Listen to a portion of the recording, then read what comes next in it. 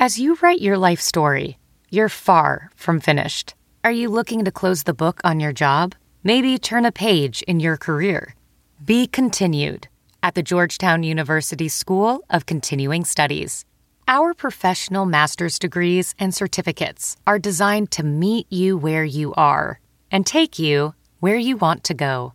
At Georgetown SCS, the learning never stops, and neither do you. Write your next chapter. Be continued at scs.georgetown.edu/podcast.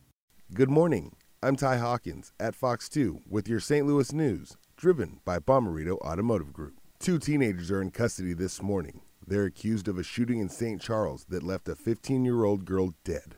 Police say she was killed in an attempted robbery Saturday night.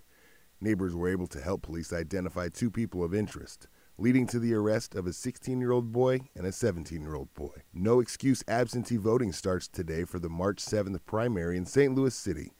No excuse absentee voting is a way to vote in person during 2 weeks prior to an election.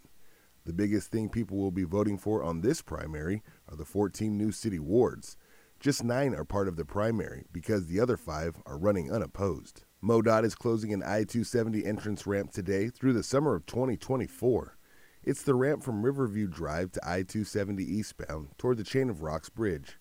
Crews closed the ramp at 7 this morning. They're building a new Riverview interchange. It's part of construction on a new Chain of Rocks Bridge over the Mississippi River.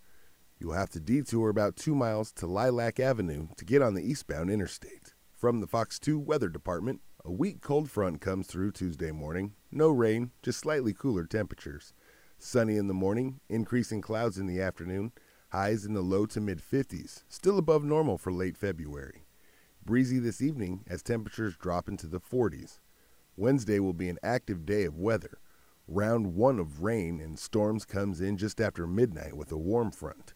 Scattered showers will linger through the morning with gusty winds and mild temps. Highs will get well into the 60s.